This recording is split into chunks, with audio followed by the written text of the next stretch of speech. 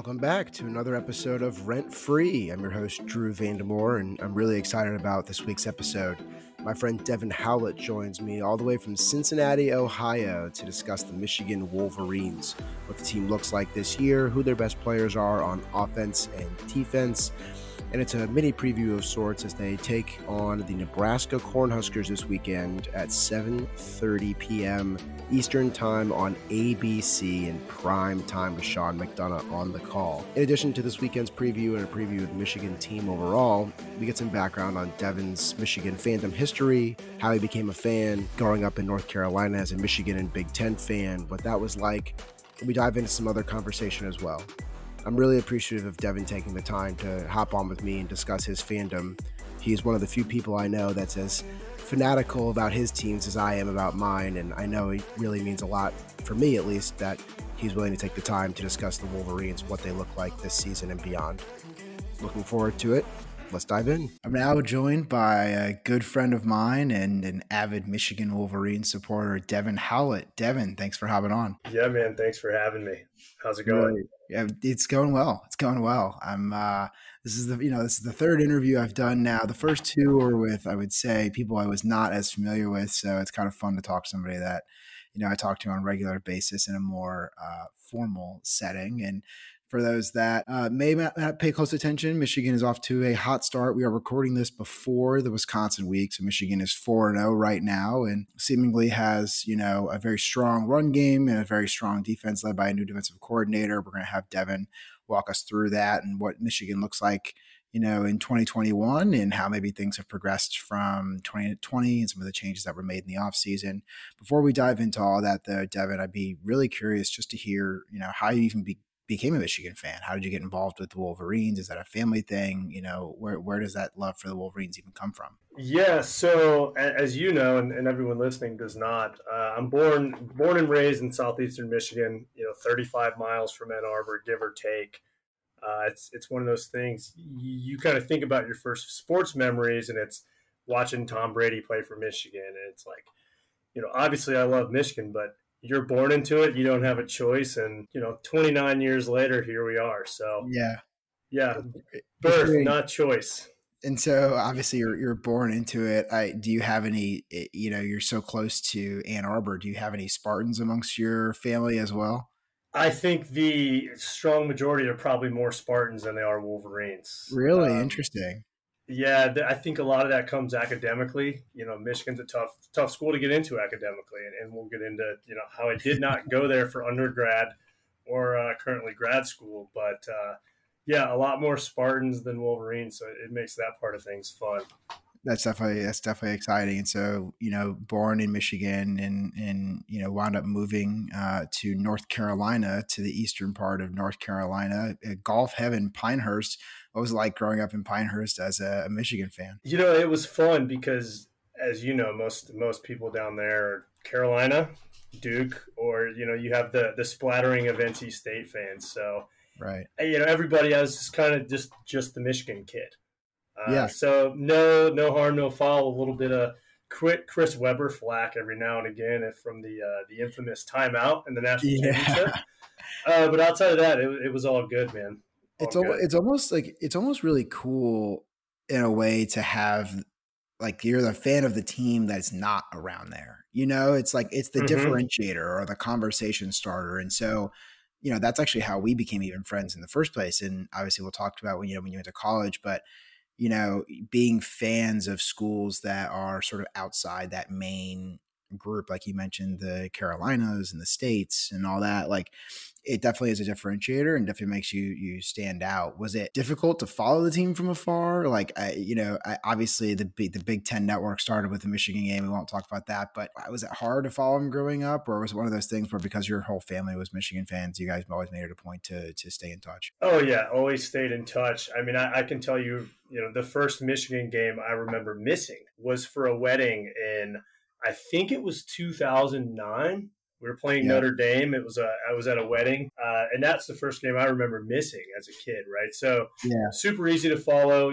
My parents and specifically my dad and brother were huge into sports, so we always watched the games. But I agree. I think identifying with being that oh, he's the Michigan fan. Like, tell me about Michigan. Tell me about the Big Ten. Like that was Yeah. always fun. It still is. That maze stands out in a sea of different shades of blue. So, Oh it's, yeah. Oh yeah. it definitely can be fun. And so, obviously, you grow up in Pinehurst and that's, awesome. And then you decide to go to college in Charlotte. So like how difficult was it or was it easy to still, make time for Michigan while you were attending a different school? It had its challenges. As you know, I was in a fraternity. Right. And everybody wants to have the tailgate and do the this, that, and the other. Well, traditionally Michigan plays at noon. We've always Right. played at noon, so I was a guy doing Irish goodbyes at 11:30 in the morning Yeah. to get home to watch the Michigan game. So a little bit difficult. I think luckily, unluckily, Charlotte didn't have a football team till my senior year. So Right. that wasn't really a competing priority. But as you know, and the friends of ours that are going to listen to this, I don't miss Michigan games. Never Yeah. have, and hopefully never will. Didn't, correct me if I'm wrong, I think the Charlotte fans will appreciate this. Didn't the 49ers take down the Wolverines actually in a basketball game while you guys were in school? The year we went to the national championship, 2013. Okay. Yeah, that So was the year. some would say Charlotte was that close. They were that close. They beat the second place team. That is true. That's funny. That's funny. So you graduate from undergrad at UNC Charlotte and you wind up, living in the city as well. Currently you live in Cincinnati though. And I know that it was, easy for you to get up to Ann Arbor to go catch a game or two a year. Are you still doing that? I think you went to Washington this year. Isn't that right? That's correct. Yeah, obviously. So I've been in Cincinnati, almost 2.5 years, 2 football seasons, we'll call it, one of which didn't allow fans. And it kind of as a Michigan fan, let's not talk about last year. But yeah, I was able to It was more get of a up to a tennis crowd. game. Is that right? That's what Brian Jean Mary said, who also coached without fans. So kind of an ironic comparison to make to Neyland Stadium in Tennessee. But yeah, Yeah. I was able to go. So my girlfriend got me tickets for Michigan Washington, the first night game I've ever been to at the Big House, week 2. So super, super good time. We're looking at going to the Indiana game, I think the first week of November. Oh, that'd be great. We'll see, depending on how things go, who knows, might make a Thanksgiving trip for the game. Wow. Yeah, we'll see though. There's a lot that can change that, so we'll see.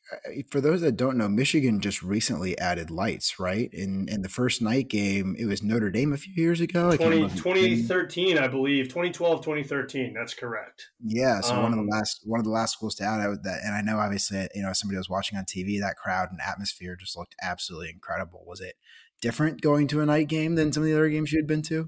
Yeah, it's different. Obviously, from the tailgating perspective, I mean, it's a long day. Yeah. Like, you're out there at noon, you're eating, you're drinking. I mean, you don't go to the stadium till 7 o'clock, right? Right. It is exhausting. But from the atmosphere, I've never seen it like that live. We dominated Washington whistle to whistle. I think a lot of that was probably the crowd, probably the momentum. And we'll get into that talking about Nebraska. I think that's something that people don't think about when it's like, oh, X team's playing Y team. Right. Well, yeah, that's a night game.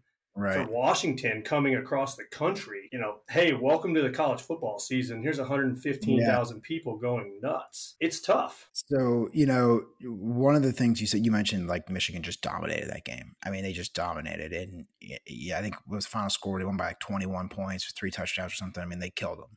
Mm-hmm. Obviously a strong defensive effort and a really great ground game. Just talk to me a little bit about what Michigan looks like both offensively and defensively this year. Is it predominantly on the ground? Is it predominantly a stout, front 4 or front 3 on defense? What does that look like? Yeah, so I'll start with the offense, and obviously this is going into week 5. We've played average competition, right? I'm not going to say Washington's great, Western Michigan's great, but they're teams that they've won games. Western Michigan beat Pitt, Washington beat Cal. So Michigan, it's 3 yards in a cloud of dust. It's Jim Harbaugh, nose on nose, 2 tight end sets, get to the second level and get 3-4 yards to go. For the Washington game, we only threw for 44 yards. You I know, didn't there was a realize lot that. of kind of animosity with the fan base based on the game plan. They didn't need to throw the ball, right? Right. You kind of fast forward to Rutgers and you could see some issues with the offense not being able to run the ball. So, you know, as it sits right now, until proven otherwise, they're going to run the ball until they absolutely can. And you guys have a fantastic running back, Blake Corum. Blake Corum and Hassan Haskins as well. So they're Thunder and Lightning is what they're referred to as. Yeah, I love that. I love that. And it's that you mentioned it's that sort of typical Harbaugh style where, you know, you're under center and you got two tights and all that. Is there a Michigan or a Harbaugh tight end that we've become, you know, accustomed to seeing, a Jake Butt of sorts on the roster, or is it more, you know, leaning on the running game? I wish there was a Jake, but well, so we play three tight ends. Eric All, who's probably the most versatile. He's the guy that's got the most receptions. Good route runner, good blocker. They actually use him in a fullback role too at the goal line. Yeah, so sort of that Ben Mason. That H-back, yeah. Yep, H-back. And then we roll Joe Honingford and Luke Schoonmaker. Neither of them have, you know, they're not threats to catch the ball. But I think there's going to be chances probably against Wisconsin where those guys are going to have to catch the ball because Nebraska's the same way. You're not going to run the ball on 8 in the box on these teams. So the jury's still out there. I mean, we've got the skill position players. We've got Cornelius Johnson on the edge. Ronnie Bell obviously went down. That hurts significantly. But we've got guys that can fill that role. It's just a matter of I've got to see it. It's unproven. I want to ask, you mentioned Cornelius Johnson. I want to ask about the guy that's going to be throwing him the ball, Cade McNamara. Has he had to, you know, you mentioned the game plan against Washington. He was very ground heavy, reliant on the backs to get it done, the offensive line to get it done. Have we seen Cade McNamara sort of open it up this year at all? Not really. He's been asked to do very little. I mean, he's graded out extremely well with PFF, but you've got a guy throwing the ball 10, 12 times a game. Right. What's he look like throwing the ball 30 times a game? You know, to be determined. I'm not sure. Hopefully not Graham Mertz, but who knows? I think one of the most fascinating matchups in this Nebraska-Michigan game is going to be the defensive line of Nebraska against the offensive line of Michigan, because you sort of set the stage there, right? You mentioned that Michigan's been very ground heavy and they've been very reliant on the backs, and that McNamara has not had to necessarily open up the offense. And one of the things that Nebraska's done very well this year, despite, you know, the 2-3 start, is they've defended the run game really well and set the line of scrimmage. And it's led by their nose tackle, Damian Daniels, one of those classic 6'4", 330 pound sort of guys in the middle that eats space and makes life difficult. The Huskers held Kenneth Walker of Michigan State last week to, I think it was 71 yards for Michigan State on 30 rushes. So, you know, a very stout front there. So what do you think the biggest differentiator would be on Michigan's offensive line? Is there like a standout, you know, right guard, right tackle? Are they going to look to run off one side or the other? What's sort of that bread and butter that they look to do offensively that maybe could allow them to, you know, open some holes against that Nebraska defensive front? Yeah, so right now, you know, we've got a pretty inexperienced line in terms of seniority. We have a fifth-year redshirt walk-on, Andrew Vastardis. He's a captain. He's the center. He's obviously, as you know, I mean, he's the guy that makes things go. It starts with the center. Yeah. It starts with the center. So he's kind of been the guy we've been running behind, you know, between the tackles. Like I said, classic Jim Harbaugh, a hat on a hat, let your back get to the second level and make a linebacker miss. So it starts with Vastardis. Zach Zinter's another one, first year starting at guard. I mean, this guy's a beast, right? Josh Gaddis referred to him as our best offensive player. And so he's been dealing with a broken hand. He broke it, I think, against Western Michigan. Okay. So as he gets healthier, you know, I look for them to run to that left side a little bit more, but we'll see. All in all, the line's solid. I mean, a great run blocking line. I have to ask, because we mentioned Ben Mason. You mentioned the H-back situation. Does Michigan ever line up and use a traditional fullback at all? Not anymore. It's turned into Eric All. That's the Harbaugh trying to get with the times a little bit. Him and Josh Gaddis. I was going to ask if, in the state of Nebraska, a place known for option football and fullbacks, if we were going to see any sort of traditional fullback lining up, but it doesn't sound like it, unfortunately. Yeah, I'll say no, but as you know, with Jim Harbaugh, as time moves forward, Jimmy likes to stay the same. So you may see some two fullback sets. Who knows, right?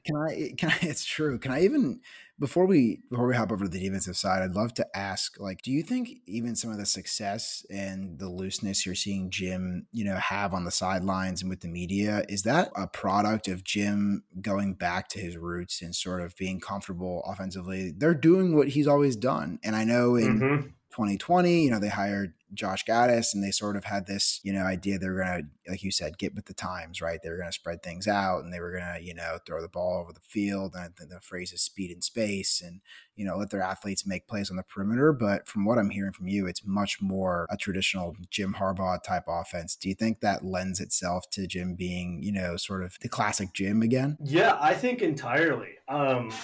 It's what he's been good at his whole career, right? At Stanford, a hat on a hat. Right. Here it is, come and get it. There's those famous drives at Stanford where they ran the same play, 10 times in a row. Yeah, and now too, yeah. Right, and we're doing a little bit of that right now. So I do think that's kind of where Harbaugh's confidence comes back, and it doesn't hurt that we've got a good team. He tends to become a little more outspoken when he's got a good team. Right. And if you think back to 2016 Jim Harbaugh, he's taking shots at anybody that crossed his path. Yeah. So he's kind of got a little bit of that swagger back. But yeah, I think a lot of it's confidence in what we're doing and what he likes to do. Control the game and let your team win it that way. And I will say, in terms of just the matchup with Nebraska, one of the things Nebraska has struggled most with is playing teams that do what they do and do it well and don't make mistakes. Right. Nebraska beats teams when they can purely either out talent them, like a lower level FCS Fordham, or, they even had a decently nice win over Buffalo. Like you mentioned, teams that know how to win. But Nebraska often has struggled against teams like Northwestern, or teams, that even if they maybe are able to match up in certain parts of the game or personnel wise, it's relatively, even. It's that Nebraska always makes the mental mistake, or Nebraska always makes the error. And so from my standpoint, that that scares me to hear that Jim sort of got that swagger back and he's got that confidence, because it sounds like maybe you guys are playing some good football, and he's got that sound, right? Yeah. And I before burying the lead, they're playing sound, efficient football, and that's Harbaugh, as I like to call it. I love it. Manage the game, manage the field, manage the clock, and that's all you can ask for. I mean, even as a fan, so many national people always tell me all the time, or, tell everybody all the time, oh, Nebraska's going to do this. They'll never do that. Their fans are this. They think all this crazy stuff. And, to me, as a fan of a football program, like as somebody that takes the time to watch the games every single Saturday for 4 hours, every Saturday, like all I want to see is a clean team that plays extremely hard every single play. And if we lose, we lose. But right. The thing that kills me is we go to Michigan State and we outgain them by 200 yards, and we, hold them to, they didn't have a single first down in the second half, and then, you watch it lose. So I'm very grateful for you, or happy for you, that you get to see, a competent, well-managed, composed football team. And obviously for now, we'll see what happens on Saturday, but yeah. Yeah, it's early and obviously pre-Wisconsin recording, but to date, we lead the nation in turnovers. We have none. That's great. Harbaugh said it the other day. I mean, you can't be better than that. So hopefully we keep that trend for my sake and for your trend. Hopefully you guys cause some turnovers, right? Yeah, seriously. What and so let me ask you this. Michigan, has played, I believe, exclusively at home so far this year. What do you think maybe the challenges are for this team in translating the same style and same success they've had at home on the road? So I think the biggest thing is you think about 2020 and the no fans, especially in the Big Ten. We've got back-to-back games at absolutely bananas Big Ten West schools, Wisconsin, Nebraska. These kids have not seen this. Right. They've seen 100,000 people cheering for them. Okay, how do you react when, Martinez comes out and runs it down your throat on the first drive? How do you respond? We don't know. That's the biggest thing. And what we talk about all the time on the side is you're talking about 18 to 20-year-old kids. Exactly. You don't know. And that's what people forget. It's like, man, what happened to, so-and-so last week? What happened to that team? It's like, dude, you're talking about 18-year-old kids. What do you expect? Yeah. It's crazy to think like the consistency we expect these people to play with. You know what I mean? It's like, I think back to when I was 19 years old and I couldn't even consistently get up for an 8 a.m. class. So all of a sudden you're supposed to be able to put it together for 12, 13, 14 weeks a year. It's not easy to do that on a consistent basis. Yeah, and I saw it too. And the night game obviously is huge. Lincoln's going to be absolutely nuts.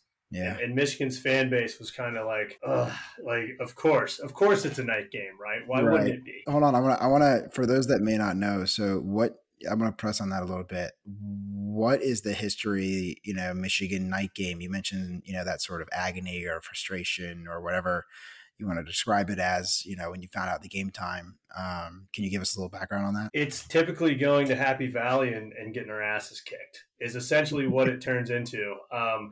Under Harbaugh, I mean, this has been a trend for 20 some years, right? We've not been good on the road against good, competent teams. Harbaugh's not, he started his career with a night game loss at Utah, 7 years ago, and we've had multiple losses since then. So it's just kind of one of those things. We've just not performed well for whatever reason, and once or twice, sure, but it's a trend at this point. It's happened multiple times. I do want to dive into the defensive side of the ball. So. Who, what kind of style are you running? Who are a couple of playmakers on the defensive side of the ball that Nebraska fans should be aware of? So we run multiple different fronts. So as you know, we brought in Mike McDonald, who was coaching with the Baltimore Ravens under John Harbaugh. He was the linebackers coach. We brought him in as our DC. So we're now running, we kind of run that Baltimore Ravens 3-man front, 4-man front, 2-man front with safeties pushing up, cover 2. We run everything. Yep.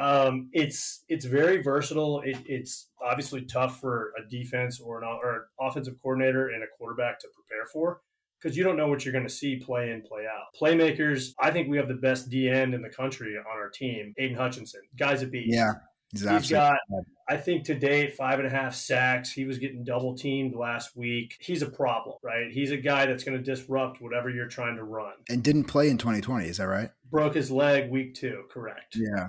So obviously welcome back for him, for Michigan fans, for sure. Yeah, so he, at the D-line, it starts and goes with him. We've got some young guys, some quality guys, but no game breakers, if you will. Linebacker, James Ross is going to be, he's our Mike, an absolute stud, captain, senior. His brother played at Michigan. He's been around, it seems like, for 20 years. He's the guy, he's the run stop. Anything between the tackles on the edge, he's kind of that guy right there. So he's going to be important. Martinez likes to run the ball. His reads and what he does in the middle of that defense is going to be huge because Martinez can gash you. You mentioned, Nebraska runs the ball and Adrian Martinez is a big part of that. Is there one part of playing Nebraska on offense that maybe, or Nebraska offensively, Michigan defensively, that concerns you from a Michigan fan perspective? Yeah, I would probably say the RPO. I mean, we struggled with Rutgers when they started running that QB power read. Josh Ross was out of the game. He was hurt. How that changes, we'll see. But yeah, I mean, Nebraska can move the ball. They've proven that against multiple opponents for years. That's not really been their issue. Scoring's been the challenge, but they moving the ball. Yeah, they rack up yards. Yeah, so that, and then the last player I'll touch on is Daxton Hill, our strong safety. Future probably first-round pick 5-star, pick Michigan over Alabama. Just a stud, kind of one of those guys. He just erases space, doesn't get beat. Hopefully you guys throw the ball his way. It's probably going to the house. No, so that's really helpful overview, and I appreciate you running through that, offensively and defensively. I'm curious now, obviously we're still a week and a half out or so, a lot would be contingent on what happens this weekend, but do you have any final thoughts or summary on the game and maybe even a prediction for us? Yeah, I think I'll say this, and for the Nebraska fans that listen, I've told multiple people this. Nebraska's way better than their record, right? The national pundits see, Michigan's going to Lincoln, Michigan lock. That's not the case. Nebraska could easily have 2 wins. Should have beat Michigan State. Yeah. Probably should have beat Oklahoma. Yeah. If that's the case, what's the narrative right now? And we know this. The national narrative is not always the accurate take. So I think it's going to be a damn good game. It's probably going to be a little bit ugly, a lot of Definitely. punts, which is probably good for us. I expect us to probably win the game based on field position and turning the ball over. Based on the sample size we have, our special teams is damn good. Yep. We've got an All-American punter. So I would think, and this is going to be probably totally opposite if we lose to Wisconsin, but I think Michigan probably wins 27-23, something like that. That's even higher scoring than I would have given it. I was going to say, if I had to take a stab at a final score right now, I would say something very weird numbers, 19-13. One of those, one of those. It was, 16-10, and we kicked a field goal, and then you kicked a field goal in the third quarter, and then nobody else scored the rest of the game, or some weird result like that. Totally. I mean, I expect the line's probably going to be plus or minus 3.5, 4.5. Yeah. If it'll be a close game. Over under is going to be 47, Yeah. So it's going to be a good game. It's one of those we talked about going. I wish we would have won at this point, but it's, for us, man, it's a sneaky game. For sure. Because Nebraska, like I said, Nebraska is not their record. Everyone's got their pitchforks out right now, but it's a good football team. They really are.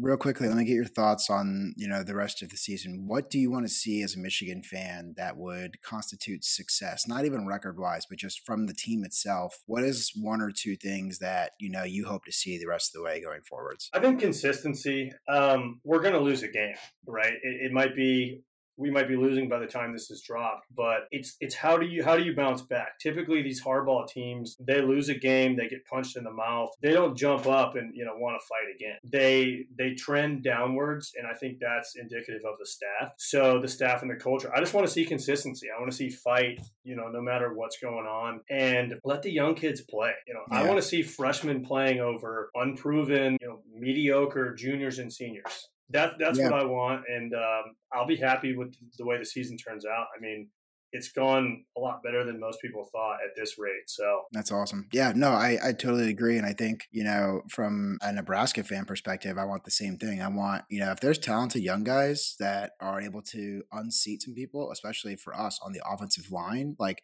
we've had big struggles at, Scott Frost called out right tackle and left guard, but I think really everything except for center is up for grabs for Nebraska at this point. So I would love to see some more open competition. And to your point about, if there's guys that are good enough that are, also able to get some experience along the rest of the way, I think that's, a very, very, very good thing. So yeah, cool.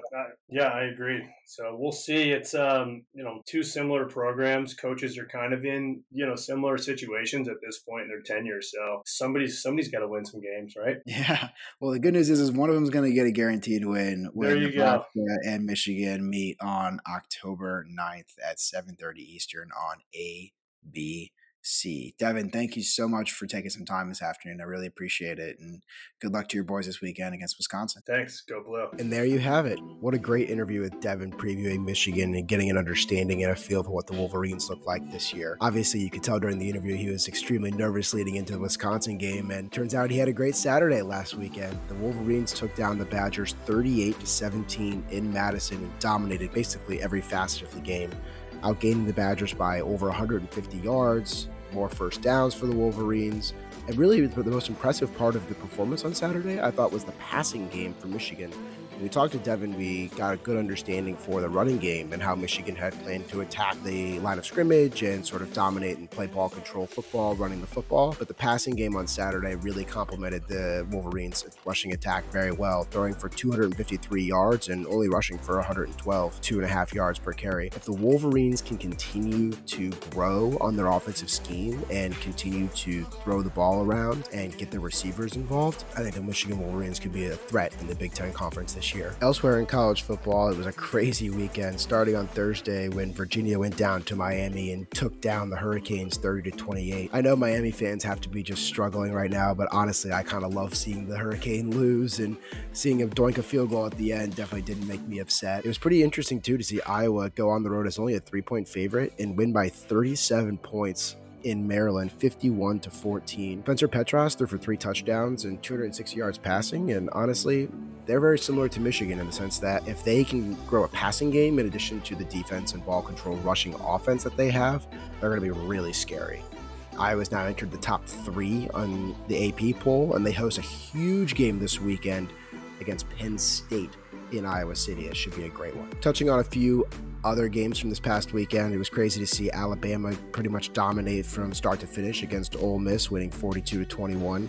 Georgia absolutely pummeled Arkansas, shutting out the Hogs, winning 37-0. And Oregon goes down. They completely blew it at the end of the game against Stanford and wind up losing on the road in Palo Alto, 31-24. One of the biggest wins of the weekend belongs to the Cincinnati Bearcats. Desmond Ridder, 19 of 32 for 300 yards and 2 touchdowns passing. The biggest thing that stood out to me was Cincinnati struggled to run the ball, but I think what happens with this is we tend to be overly critical of Cincinnati, and we make them try to prove themselves as more than any other college football team. Instead of just appreciating the fact that they've built such a quality team in Cincinnati, we tend to say, oh, well, they can't do this or they can't do that. I want to give Cincinnati props. The goalposts continue to move for them to try to get into the playoff and try to, what is credited as a successful national season. And yet, Bearcats continue to show up every week and dominate each opponent they're playing. Kudos to them. Lastly, I want to touch on my trip to Lincoln. That's right. If you remember from last week, I mentioned I'd be heading out to Lincoln, and Nebraska was an absolutely fun time. I went out on Wednesday to Omaha with my girlfriend. We stayed for 2 nights in the Old Market area and had amazing dinners and shopping experiences, and the Omaha Zoo, which, if you haven't been to Omaha, one of the coolest experiences ever. The Omaha Zoo is rated actually as one of the best zoos in the world, ahead of the San Diego Zoo for those who follow this sort of ranking. And it was crazy to see the immersive sort of exhibits they had and being able to walk through and really get a front row seat to some of the crazy different animals they had. And honestly, we spent like 6 hours at the zoo, and I could have spent another 3. It was that impressive. So shout out to the Omaha Zoo. On Friday, we met my brother and his friend, and we went on down to Lincoln for the weekend and had what I consider to be a very fun weekend, but a very tiring weekend. We went out on Friday, and Ross brought us to all those different college bars, and then on Saturday, we were able to go to the game. It was a night game against Northwestern, and the Huskers played their best game of the Scott Frost era, winning 56-7 over the Northwestern Wildcats. The Huskers scored 21 points in the first quarter. They had only scored 10 first quarter points the entire other games this season. So it was great to see us get out to a fast start, and honestly, I couldn't have asked for a better experience from my first game in a couple of years and for bringing my girlfriend to her first game as well. The Huskers, like I mentioned earlier, have the massive game this weekend upcoming with Michigan, and I think this is an opportunity for Nebraska to potentially turn the corner and really show that they've made some serious progress. The Huskers are opening anywhere from a 1 to 3 point underdog, so we should see a really competitive, fun game on Saturday night, and I'm looking forward to seeing 2 of the biggest brands in college football, both part of the 900 Wins Club, take action under the lights in Lincoln. Next week, I'm going to be joined by my brother to discuss in further detail our trip to Nebraska and what it was like to go to school there, be a fan of the team, and we'll have a little recap of the Michigan game as well. Thanks again for listening, and chat next week.